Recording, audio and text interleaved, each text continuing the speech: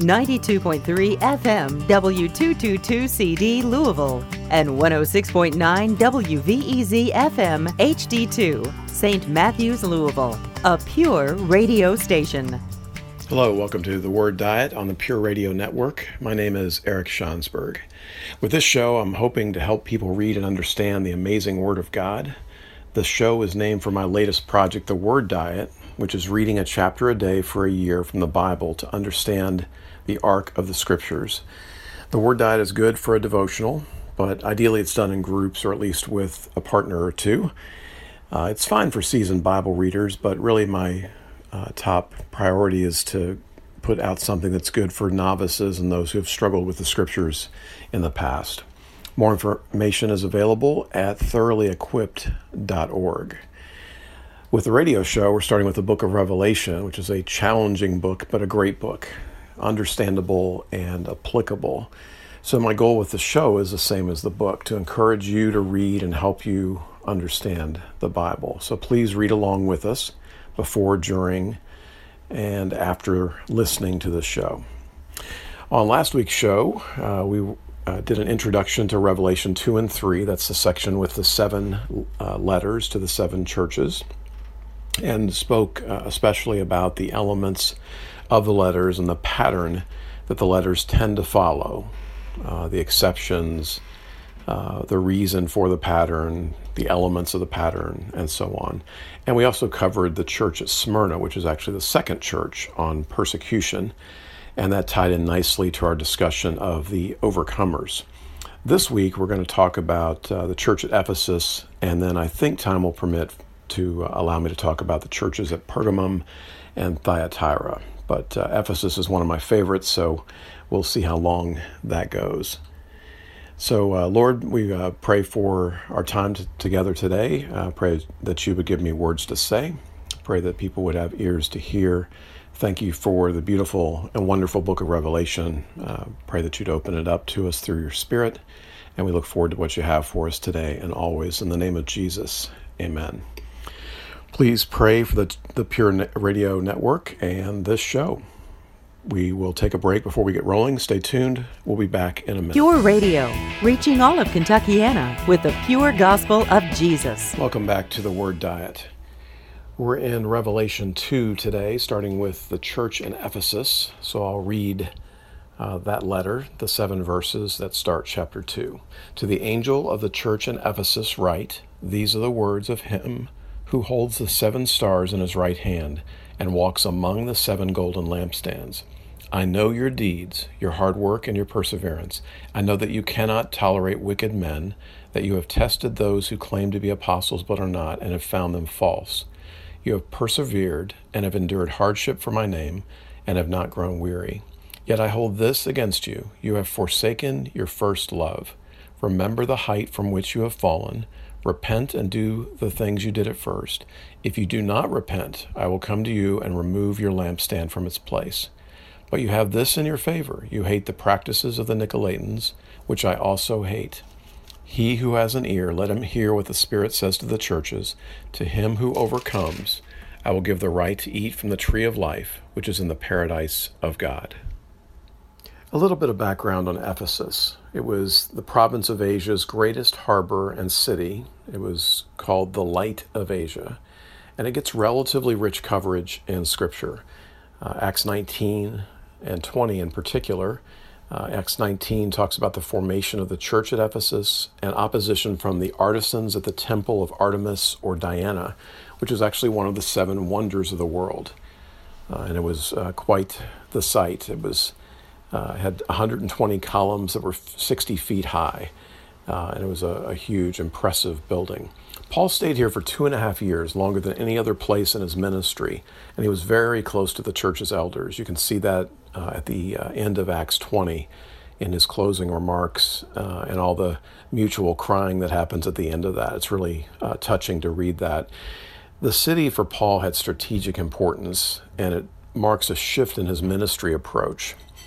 Instead of traveling so much to start churches, he centers there to make disciple makers. and to train up lay leaders. And this becomes really important to him at Ephesus. He really loved its people, and this leads to a chicken-egg sort of question, right? Did he love the people and that's why he stayed? Or was it the staying there that helped him love the people so much? Or maybe it was some of each. He wrote Ephesus and 1st and 2nd Timothy while in Rome's prison. And Ephesus was a widely circulated and known letter. I love the book of Ephesians, but that's obviously a different discussion for a different day. Timothy was its first bishop. We're told that in 1 Timothy 1:3. Tradition says that John replaced him.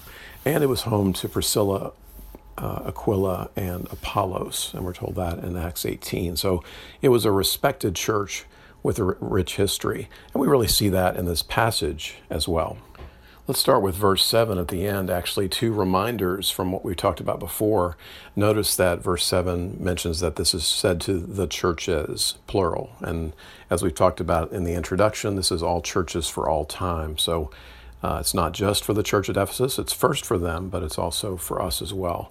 And then the end of verse 7 has the reward to the overcomer, which is a feature of each letter, the right to eat from the tree of life.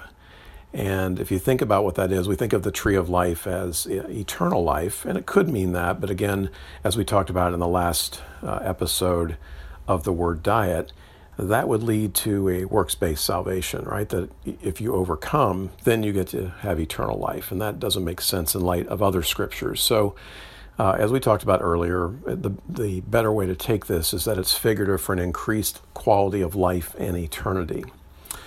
So again, that's a different discussion as well, the extent of rewards in heaven and so on and so forth. But again, we'd have to cover that a different day. Notice also, though, that the tree of life is actually referred to as an earthly thing as well. There are 4 citations in Proverbs where the tree of life is a reference to a higher quality of life even on earth. Proverbs 3:18, 11:30, 13:12, and 15:4. Next, let's look at the commendation to this church, verses 2 and 3. First thing to notice is that it has 7 parts. So that's the number 7 continues to pop up in Revelation. And it's in a 3-1-3 pattern in verses 2 and 3. And then there's a little bit more detail given in verse 6. But here in verses 2 and 3, there's 3 small commendations, a central one, and then 3 more small ones. So the 3-1-3 pattern is something we want to talk about as well. The first 3 are mentioned in verse 2, the deeds, their good works, their hard work. The word here is toil. William Barclay says it's the kind of work which takes everything of mind and body. 1 Corinthians 15:10, Paul writes, I worked harder than all of them, yet not I, but the grace of God that was in me. So hard work from the Ephesians. And then the third one mentioned in verse 2 is their perseverance. In the second set of 3, in verse 3, perseverance is repeated. So that's interesting, that it brackets the one in the middle, that it's repeated twice. So perseverance is a big deal in this letter. It's a big deal in the Christian faith, period. But perseverance is one of the keys that we want to look at going forward. It's not just doing something for the short run. It's the long run aspects of faith that are really important. And then he expands on that in verse 3 with enduring hardship and having not grown weary in serving God. So that takes us to the commendation in the middle. And often in Scripture, there's a pattern like this where it's kind of bookending. You have something on one side, something on the other, and really it's serving to as a literary technique to get us to focus on the thing in the middle. The other clue we have that this is key is that it is developed and then repeated and elaborated on in verse 6. And the commendation in the middle is that they were pure in doctrine. They had condemned evil men and false teachers. Now, this is something Jesus had warned about. Matthew 7:15 talks about wolves in sheep's clothing. And it's something they had been warned about in particular by Paul. When you look at that last talk to the Ephesian elders in Acts 20, Paul says this, I know that after I leave, savage wolves will come in among you and will not spare the flock. Even from your own number, men will arise and distort the truth in order to draw away disciples after them. So be on your guard. Remember that for 3 years I never stopped warning each of you night and day with tears. So this is something that's a general concern, and it was a particular concern for Paul. And to their credit, they've been careful there. They're praised here for testing and taking a stand within the church. It's important to do both, right? You can test, and then if you don't take a stand on what you find, the bad things you find, then that's not much good at all. So they were able to test, willing to take a stand within the church. These are huge, huge things, and Christ commends them for this in verse 2. So let's go to verse 6 then to see the follow-up. In particular there, Christ points to the practices of the Nicolaitans. And the Greek word here that's relevant is nikeo, which we've already heard in the last few weeks. It means to conquer or to overcome, same word that we talked about earlier with the overcomer. So, and then nikeo, and then the second part of the word is laos, which means the people or the laity, where we get that word. So nikeo and laos means to conquer the people, to conquer the laity. And from church history, we're pretty sure that this was a group that was confusing Christian liberty with license. So they were advocating cheap grace, probably connected to a Gnostic belief that the body was evil and therefore that behavior was irrelevant. I've got a nice quote on this. If you're interested, I'll send it to you on Facebook. But Irenaeus talks at great length, but the phrase I want to give you here is that he says they lived lives of unrestrained indulgence. And so it seems obvious or clear that that's probably what the Nicolaitans were up to. So we have here the threat of doctrinal and ethical compromise. And as William Barclay says, if their teaching had been successful, the world would have changed Christianity and not Christianity the world. And obviously this is a concern, always a concern, and they're doing a terrific job on this. Notice also in verse 6 it says God hated the Nicolaitans' practices. So he doesn't hate them, he hates their practices. And for us, it's the same tension, right? We don't hate people or judge people, but we do condemn or critique their practices. So there's always that difference between hating the sin and loving the sinner. So the church was facing dangers from the outside, but in this context, mostly their problems were on the inside, and they're doing a nice job with them, with one clear exception. And that's in verse 4. Verse 4 says, "Yet I hold this against you, you have forsaken your first love." This is a staggering critique and fascinating, right? If you look at what he had just commended them for, it's a lengthy commendation, so much good, and yet God still faithfully reproves them. I think this is a really important lesson, a general lesson for us, right? That as good as we are, as many good things as we do, as far as we come in our walk, right? The standards of sanctification are just staggering. There's always some other place to grow. There's always some way in which we might regress and must be careful. We're saved by grace, but God wants and hopes for us that we would make progress in the faith. I think you can imagine them hearing this also, right? They probably knew, they surely knew they were doing a nice job on many things. So a lot of times to hear a rebuke when you have been so effective can be so severe and shocking and disheartening. And we have a clue from that in the text. This is the only letter where there's a repeat commendation, and it happens again in chapter 2, verse 6. And so that's a signal to us that this would have been just shocking, right? Instead of just commendation, critique, he comes back and reassures them with another commendation. I think the other thing to say here is that they hated things. We talked about that in a minute. They hated these false teachers. But verse 4 is saying, look, you've forsaken your first love. Christianity is not defined by the things we hate. Primarily, it's defined by the things we love. All right, I have much more to say about this crucial verse, but we need to take a break for now. Please consider becoming a P3 partner at pureradio.org to pray, provide, and promote the work of the radio station and its peace in God's kingdom. Spread the word about Pure Radio and this show if you're enjoying them. See you in a minute. Dependable, trustworthy, Pure Radio at 92.3 FM and 106.9 FM HD2. Welcome back to the Word Diet. We're in the middle of our discussion of the church at Ephesus, Christ's letter to them in Revelation 2. We talked about the sevenfold commendation for the Ephesians in verses 2 and 3, and then the staggering rebuke in verse 4. So what's the big problem? And, they're doing all this great stuff, but they've forsaken their first love. It's such a strong critique that they receive a second commendation in verse 6. So what's the big deal? Well, again, the heart of the gospel, the heart of our relationship with God is love. And so they're missing that. So couple angles here. I mean, they're missing at least one of the two great commandments, love God, love others. And I think another way to think about this is that even if it's not a problem in the short run, or not a particularly large or obvious problem in the short run, it's going to be a problem in the long run. If the things they're commended for in verses 2 and 3 are not driven by love, then that's going to lead to trouble, right? They're not going to be able to persevere. It's going to degenerate into pride.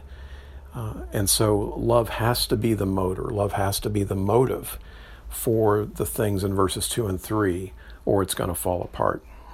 So in a nutshell, the Ephesians are quite impressive. Purity of doctrine and life, devoted service, but it's without deep devotion to Christ. There's a forsaken intimacy. They're faithful to the ritual and the service, but there's a hollowness in the relationship that is deeply troubling. We might use phrases like going through the motions. They have deeds and doctrine without devotion and delight. And as William Barclay puts it, something had got lost in the process. Ray Robbins says they were hating that which Christ hated, but were failing to love those whom Christ loved. They had become so concerned about hating false doctrines, false ideas, false teachings, that they had included the ones who held these in their hatred. Now, this is actually a recurring and important theme in the scriptures. Right? When we look at King David, he's known as a man after God's own heart. That's what sets him apart. It's not his actions. His actions are actually a very mixed bag. But what sets him apart is the heart, right? And the heart then leads to repentance and confession when he stumbled. And so his love for God, his heart is what matters. The Old Testament prophets speak at great length about relationship with God and not overemphasizing the rituals and the sacrifices and the fasting.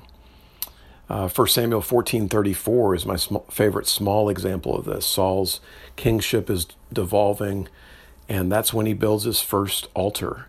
And so it's, I think the scriptures are telling us, look, building altars when your heart's not in the right place is not what God's after. Think about the story of Mary and Martha. Or we'll talk about this later, but think about the second or older son in the parable of the prodigal son, right, in Luke 15, that he's doing all the right stuff, but there's no love behind it. Or finally, 1 Corinthians 13, 1 through 3, classic passage that you can have X, Y, and Z, but if it's without love, what's the point? For this reason, my pastor in Texas called the church at Ephesus the church of the withering root.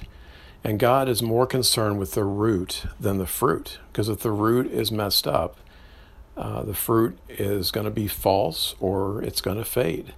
And that's not what he wants for us. So it's easy for us to focus on the fruit, and the fruit can be a barometer of what's going on with the root. But ultimately, it's the root that's important, and it's the root that Ephesus is struggling with.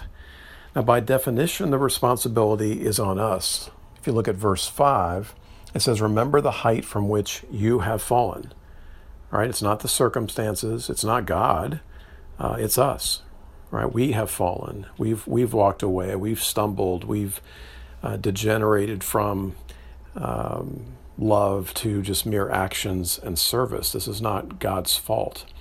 You probably heard the story of the husband and wife at a stoplight, sitting in their car, and they're looking at a young couple who's are in the car ahead of them. They're seated next to each other, and the wife starts to remember the salad days, when they used to sit so close to each other in the car. And she says, what happened? And the husband says to her, well, I haven't moved. Right? Over time, it's the wife who's moved from the middle seat to the passenger seat. And that's the way we are with God many times. God's still sitting there. He's still driving. Or maybe we've taken over the wheel. But even if God's driving, a lot of times there's a distance in there where we've moved away from Him and it's going to cause trouble. So if this is such a serious problem, we want to be aware of it. How can we know? What are the signs? What are the causes? So some thoughts here, right? One would be, what are our attitudes and feelings? Do we have a sense of emptiness? Are we doing the right things but with the wrong motives? Do we find ourselves becoming self-righteous or legalistic? Is there an emphasis on the ritual and the practice? Do we say things like, I have to do something in terms of obedience rather than I get to? Do we see things as obligations rather than opportunities?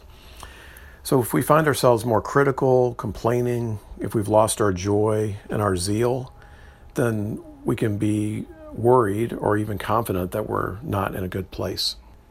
I've only had one significant spell like this where I felt like I was in this position. I've had a number of smaller spells, but I had a longer spell, and I don't remember who recommended it to me, but I ended up reading John Piper's Desiring God, and it's a classic. It's one of those 25th anniversary edition sort of books, and it is tremendous for this. It helps recenter me on the things that really matter.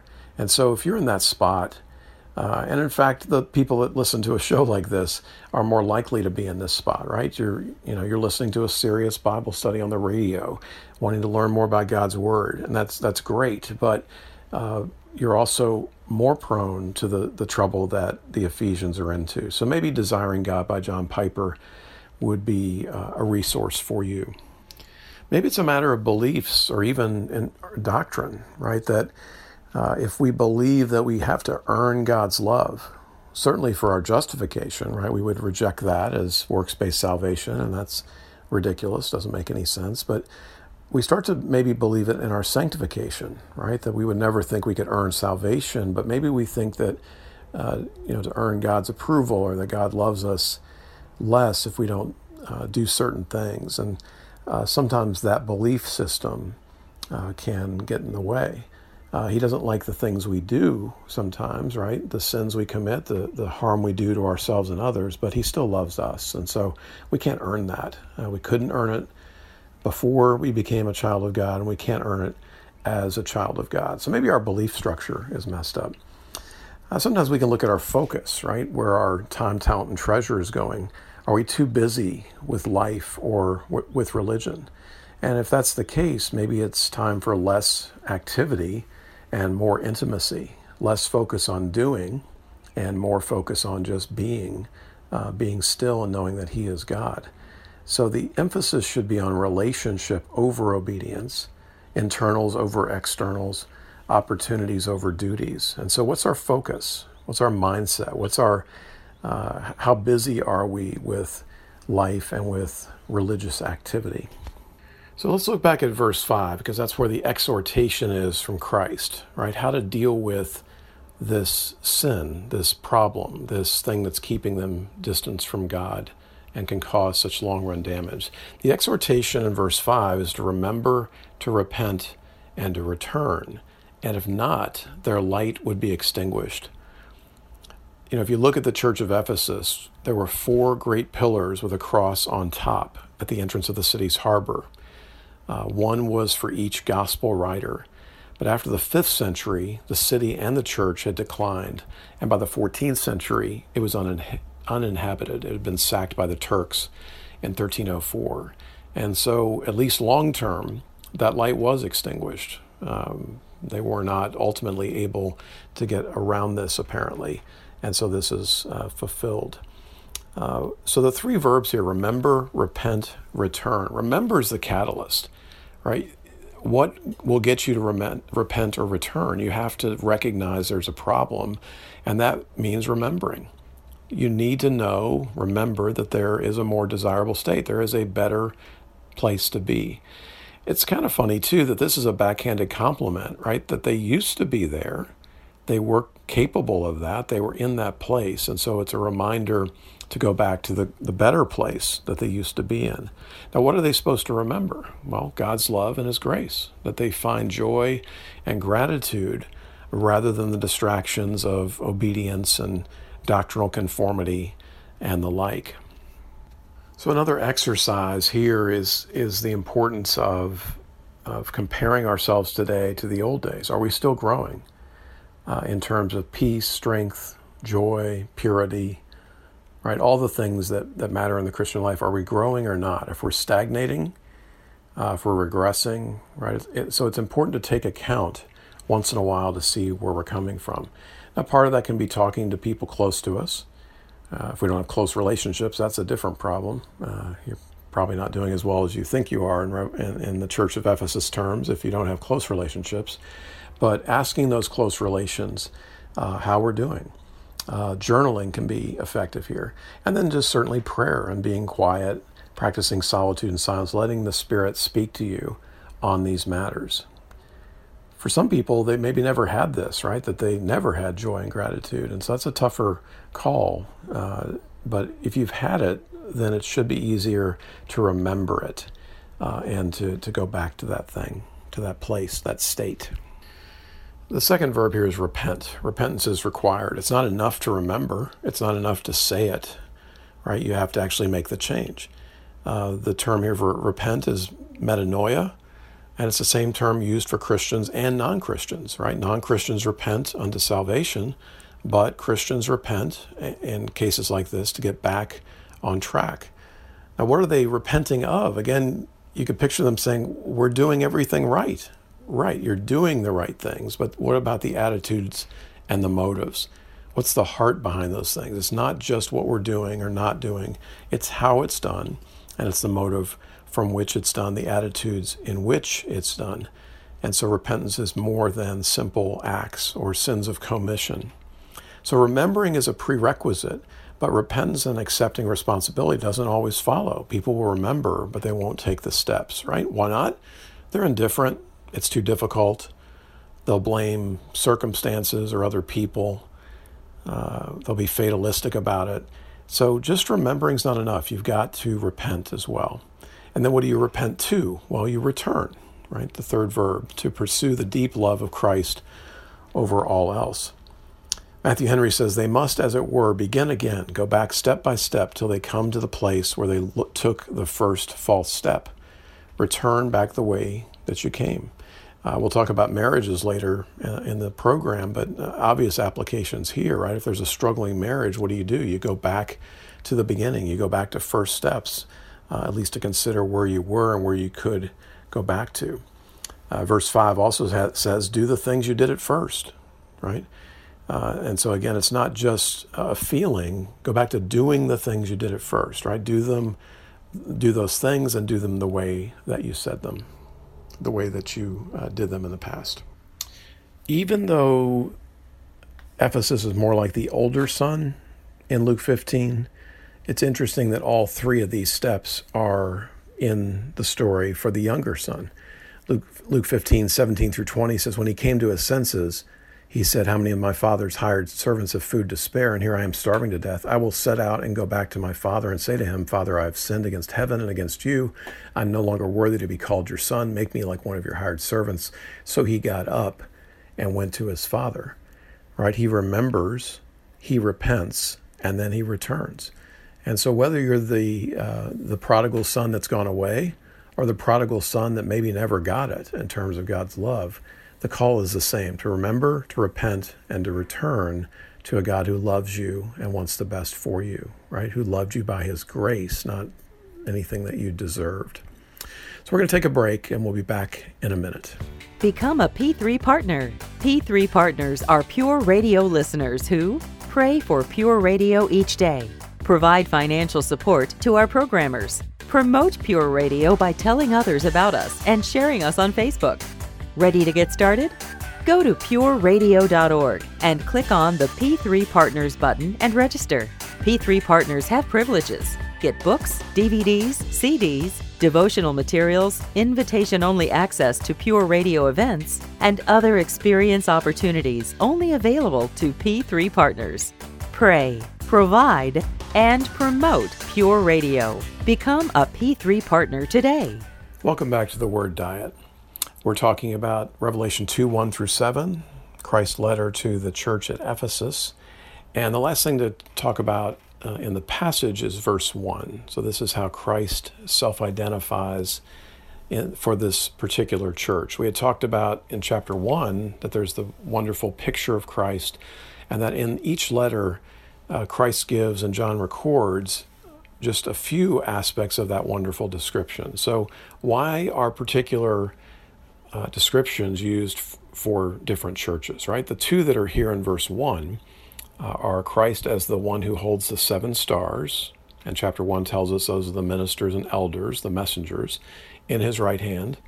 And the second is he walks among the 7 gold lampstands, which we were told are the churches.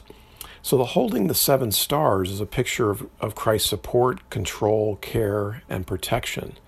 They're instruments of his hand. It's also a picture of his sovereignty. So he's in control, not them, him. And second, it's he who walks among the 7 golden lampstands. Again, a picture of the intimacy that he has. They've fallen away, and yet he's still walking among them. He's watching carefully. He wants intimate relationship. It's like Genesis 2, where he's walking in the garden. And it's an exhortation to the pastors to do the same thing. So again, I think this is appropriate, totally appropriate for their problem. Their problem is they're not thinking of God as sovereign. They're thinking of themselves as sovereign, and they're missing relationship and intimacy with God. So now I want to spend time on applications of this passage. This is a terrific passage in any case, but then on top of that, it has a number of tremendous applications to the Christian life. And I've got a list of 7 here. How about that? Appropriate for the book of Revelation. And I want to develop those applications in the time that we have remaining. The first is that this is a great passage for marriage. I've already alluded to this, but you might think about a marriage that looks like the Ephesians church, right? That they're doing the right stuff. They have all the externals, but the love is fading, or maybe the love is missing. They had it, but they lost it. Verse 5 says they had it at first, right? And so marriages have it at first, but sometimes they lose it. In psychology, sometimes they'll call this functional versus relational marriages, right? Marriage as a function, they're doing the right stuff. It functions as a marriage, but it's functional more than it's relational. We might think of it as responsibility without intimacy. Maybe there's no sleeping around, right? That would be unacceptable, but there's not much love there either. People are going to persevere, or at least they think they're going to. I'm not going to get a divorce, but is there a deep relationship? Christ wants so much more from us than just a functional marriage, more than just staying out of trouble and sleeping around, more than just grunting our way through it. Again, overcoming is not surviving, it's thriving. And so we're not supposed to survive our marriage. We're supposed to thrive in it. We're not supposed to just do marriage as an office or a means to raise kids or look good with our middle-class values, right? It's meant to be so much more than that. I mentioned the John Piper book, Desiring God, and I would definitely recommend that for you, but he's got a hilarious discussion on page 27. He's got a long love poem that he wrote to his wife, Noelle, on their 25th anniversary. So I want to read a significant chunk of this to you. He says, I say, suppose it is today, our anniversary, let's say, the 25th, and I go down to some small florist in our town and buy a rose for every year that we've been married, then appear at our front door and ring the bell, and then you picture that Noel swings wide the door and hears me say, as I hold out the rose display, a happy anniversary, Noel, and she responds, for me? Oh, these are beautiful, but why so much? To which I then reply, while holding up my hand, you know, it is my duty that I go each year and buy what husbands ought to buy. I think I was well taught that there are proper ways to do these things, and I just wanted you to know that I am duty bound and that my character is sound. What's wrong with duty? And of course, that's hilarious because that's a horrible idea, right? To give your wife 25 roses, that's great. On a 25th anniversary, it's a nice touch, but to see it and then to sell it as duty, as obligation, it just sucks the love right out of it, right? That's not the proper way to look at it. No one's really going to feel loved if that's what's spoken as the motivation, but even if that is the unspoken motivation, it's not going to feel like love like it would if it's actually coming from the heart. So how does the passage help us with this? Well, I think it tells us what the standard is. The standard is not simply the 7 points of commendation from verses 2 and 3. It's that you've got to get verse 4 correct. You've got to remember the first love. And if you're struggling with that, then the recipe is in verse 5. Remember, repent, and return. And that's true of your marriage as well. And again, it helps to keep verse 1 in mind. God is sovereign, and God wants intimacy with us, right? And so it's not ultimately about obedience to Christ as much as it starts with relationship with Christ, and then obedience follows. So wherever you're at in your marriage, right, if you've got things cooking along nicely, right, the motives are right, the actions are right, then keep it up, nurture that, right? If you're struggling or fading a bit, right, then heed the call to the church at Ephesus, right? Take the time to reflect on that, to remember to repent and return. And then for some of us, it's just even knowing what the goal is. That our understanding of marriage has been withered, that it's just a low view of what marriage is. So it can be a difficult but hopeful teaching. And I just want to encourage you to do what you can in your marriages, to strive for the glorious marriages that Christ wants for you. Beyond that, maybe some of you need to seek out help, right, from an elder or a pastor.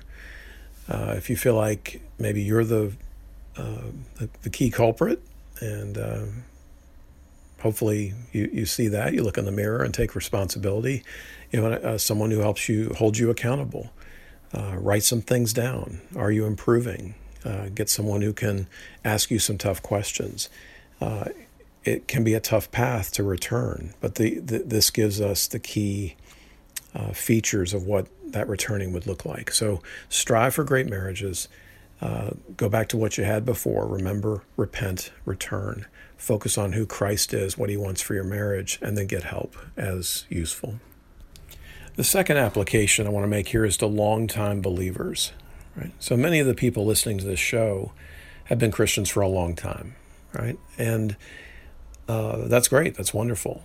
But if you've been a Christian a long time, a couple of things happen here, right? You likely became Christian at an earlier age. And for many of those people, maybe they never really had a prodigal son phase, right? Or they just kind of drifted into the right stuff. Maybe it's your genetics and environment or whatever. Maybe you just by grace ended up on that path. But it's also then easier to take it for granted. Even for people who've had a rougher past, a lot of times it's still easy to take that grace for granted, that you just settle into different routines. It's so easy for belief and intimacy to degenerate in the church into a set of checking the boxes, right? Just by our nature, we tend to want to measure things, and the things that are measurable are often only shadows or types of the real thing. How many Bible studies have you gone to? How often do you go to church? Even how many people you help, right? How many things you're doing. All these are wonderful, right? Verses 2 and 3 point to the value of these good deeds, but ultimately you've got to keep it rooted in that first love. And if we forsake that first love, then the things we're doing will not be as effective. And second, ultimately, they're going to fade. That's the nature of these things. When the root is withering, when the root is fading, it has to have implications for the fruit. And so if you're a longtime believer, this is a great opportunity to reconsider, where are you at, right? Again, catch the vision for what Christ wants for you. And then if you're not where you need to be, if you're practicing solitude and silence and God convicts you of this, then you've got to remember, repent, and return. Remember that God's sovereign. God doesn't need you. He wants you to do things on earth, but he doesn't need you. He is in control, and he wants intimacy with you, right? He's walking among the 7 lampstands, and that includes relationship with you. So focus on the intimacy that Christ wants for you. Remember that he's sovereign. A lot of times I get myself where I'm too busy. I'm asked to do a lot of things, and I have to remember that I'm finite, as silly as that sounds, and there's only so many things I can do. I'm not meant to do everything. I'm meant to do just the things God has put in front of me. So God is sovereign, not me, and God wants relationship, and then that leads to obedience rather than focusing solely on obedience. So if you're a longtime believer, consider the wisdom of the commendation and the rebuke for the church at Ephesus. Another responsibility that the longer-term believers have is that typically they're in formal or at least informal leadership, right? They're passing on values and practices to others in the church. And so we need to consider, what are we passing along? What impressions are we passing along? Do we give the impression that it's about obedience first and foremost? Do we give the impression that your standing with God is based on how many Bible studies you go to? So we have to be careful, I think, to lead ourselves, but then be careful in how we lead others. And again, whether you're in formal or informal leadership, those who have been in the faith longer have a responsibility to make sure that they're communicating the faith ably, right? Not just doing it, but communicating it, not just what they're doing, but how it's perceived, and to be careful of that and how people watch them. All right, we're going to take a break now before we come back with the last 5 applications from the church at Ephesus. If you're on Facebook, like Pure Radio and friend me if you would. We'll post the podcast on Facebook and SoundCloud for previous shows. You can find them there under the Word Diet. And then feel free to interact with me on my Facebook when the program's posted there with your questions or comments, or just send me a private message. I'd be happy to talk with you through that medium. We'll be back in a minute. Tune to us for the Pure Gospel on the radio. Pure Radio at 92.3 FM and 106.9 FM HD2. Welcome back to the Word Diet. We've been talking today about the church at Ephesus, Revelation 2, 1-7, Christ's letter to that church. And it's noted for its 7-fold commendation of the church. They were doing a lot of wonderful things, but then in verse 4, they had forgotten their first love. The prescription in verse 5 is to remember, repent, and return. And we've been talking, and we'll continue to talk in this last segment, about applications to this. Before the break, I talked about applications to marriage and those who are longtime believers. The third application here is to talk about Christian parents and second-generation believers. It's all too common in our day and in the biblical record that you'll see a high level of faith in one generation followed by something not quite as impressive in the second generation.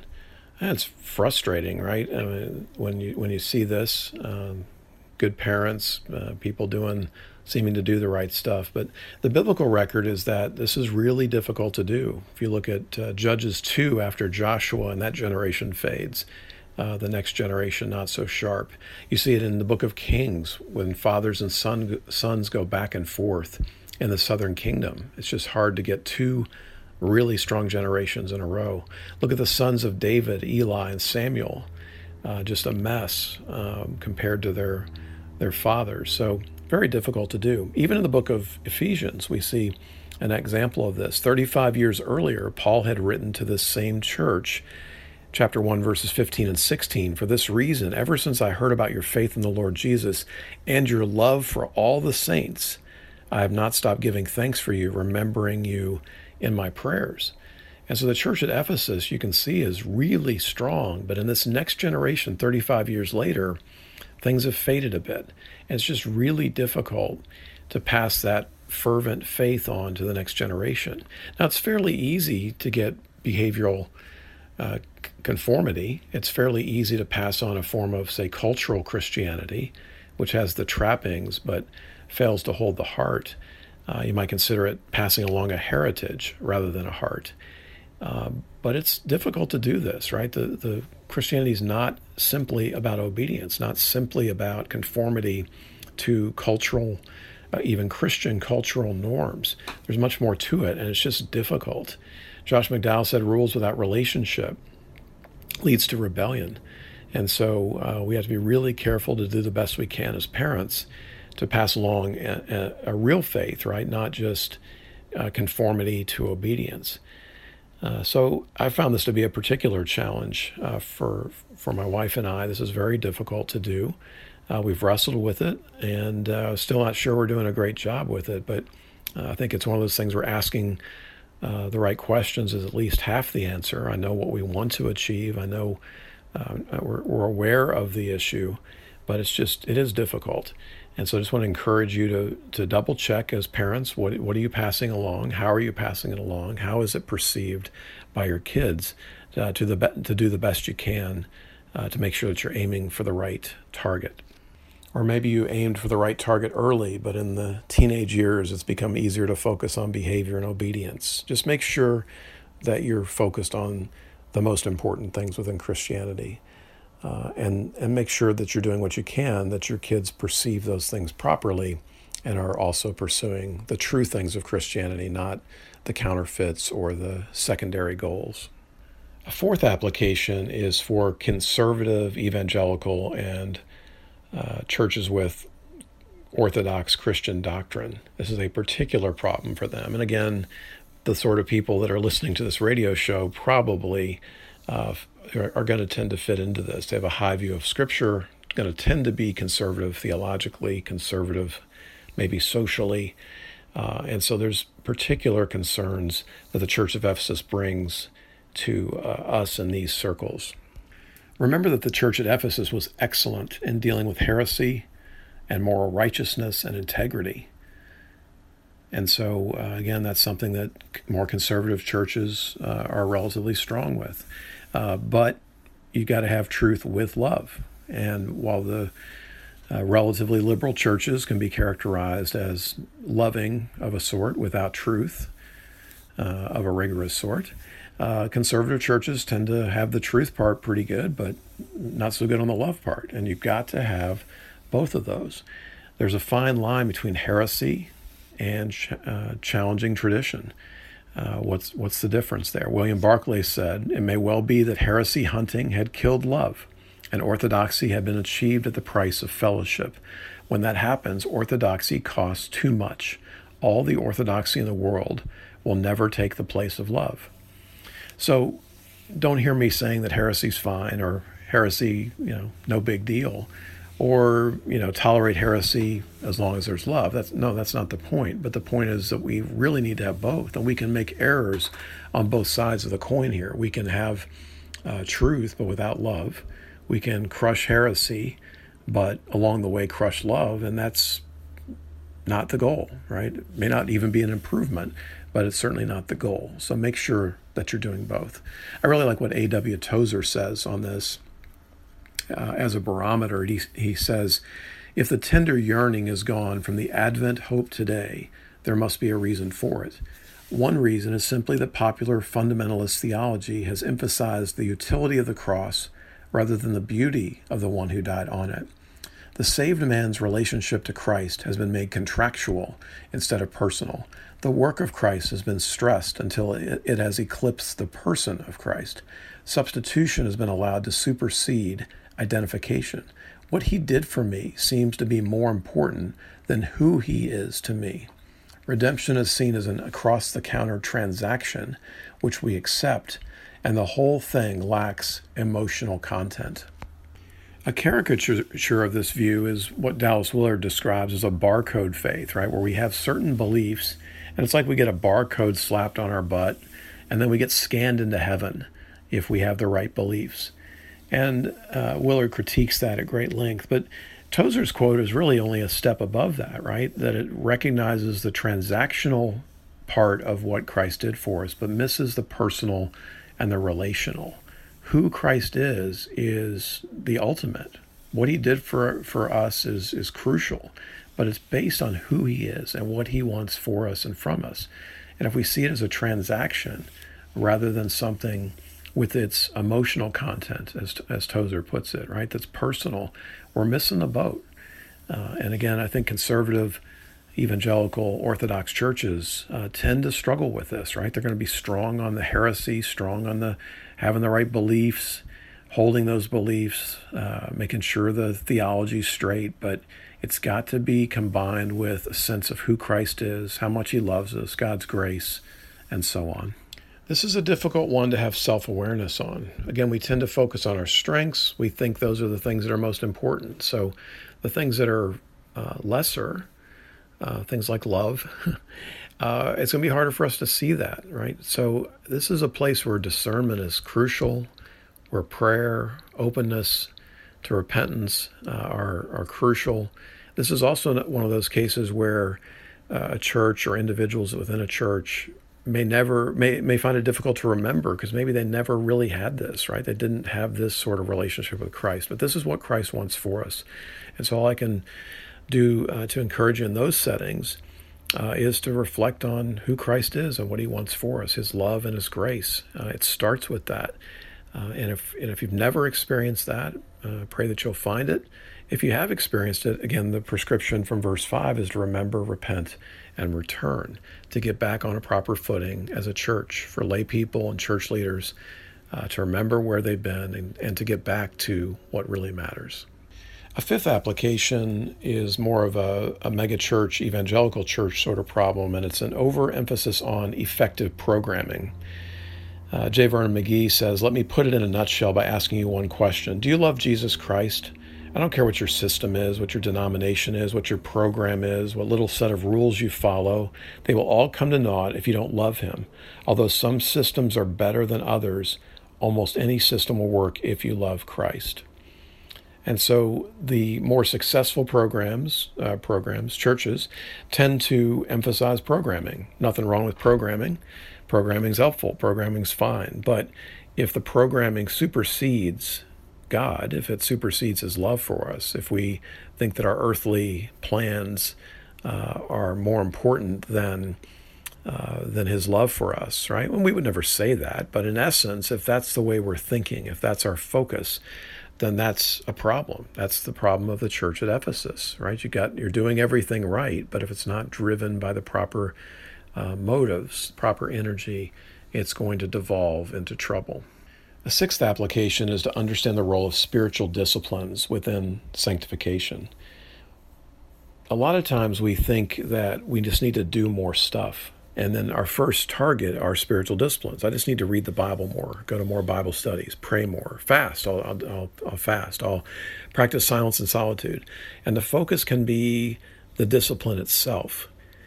Dallas Willard's very helpful on this in a great book called The Spirit of the Disciplines.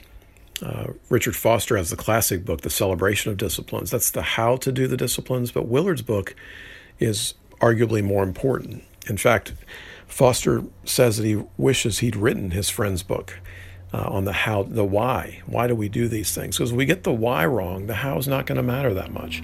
Why do we do disciplines? Well, we do them so that we can love God and love others more effectively. Disciplines are not the goal, right? Disciplines set up the goal. Disciplines set up or act as the means to the greater end of loving God and loving other people. And so a lot of times we get confused about the role of spiritual disciplines in our life. I'm reminded of the old Keith Green song, the great line where he says, "I want your hearts of fire, not your prayers of ice." And prayers of ice seems a little strong, right, for most of us. But it's just easy to mix this up. It's easy to go with the checkbox approach to Christianity and mistake the real role of disciplines in our life. The seventh application that I want to share is to evangelism, how best to share God. I think a lot of us look at evangelism as a duty, as something that we need to do, and we find it really hard to do it, right? Part of that's just fear or it's lack of technique, etc. But the point I want to make with you here is that evangelism should be something that's pretty natural, right? It's something that should bubble out of us rather than something that should be manufactured. You look at Acts 4, right, where the authorities are telling them not to preach, and they're like, we can't help it, right? Or Jeremiah 29, chapter 20, verse 9, it says, "His word is in my heart like a fire shut up in my bones." And there's a sense of you just can't help it. So joy and evangelism also serve as barometers of the sort of things we've been talking about today with the church at Ephesus. My pastor in Texas used to use the example of baby pictures as an example, or pictures of your fiance, right? That someone asks about those things, You don't need a class on how to share photos of your baby, right? You don't need a class on talking excitedly about your fiance. That just happens. It happens naturally. And so why? Well, we have this enthusiasm, we have this fire to share something great in our lives. And so if that's not the way we talk about God or think about God or communicate these things, if there's not that fire, then we're missing something. And we're missing something along the lines of what the church at Ephesus is talking about. We're doing all the right stuff, but that first love is missing. If we have a first love along the lines of what's being talked about here, then evangelism is a natural bubbling out. Sure, there's a role for technique and tact and all that, but at its root, it should be something that fires out of us naturally rather than something that we have to contrive and manufacture. Lord, there's so much here in this passage, great passage, and then terrific applications for us about the churches we have, our marriages, our parenting, the way we do evangelism, the way we do spiritual disciplines. Lord, whatever the word is that you want each person listening to this to catch and to root in their hearts, Lord, I pray that it would do that. We want deep and abiding relationship with you. We don't want to miss relationship with you for obedience and things that are in fact secondary. Lord, thank you for the church at Ephesus and what it teaches us. We pray that we would apply it in the days to come. It's been great to be with you this week. Again, find me on Facebook, SoundCloud for previous episodes, and we hope you'll join us next week on The Word Diet. Responsible, credible, pure radio, 92.3 FM and 106.9 FM HD2.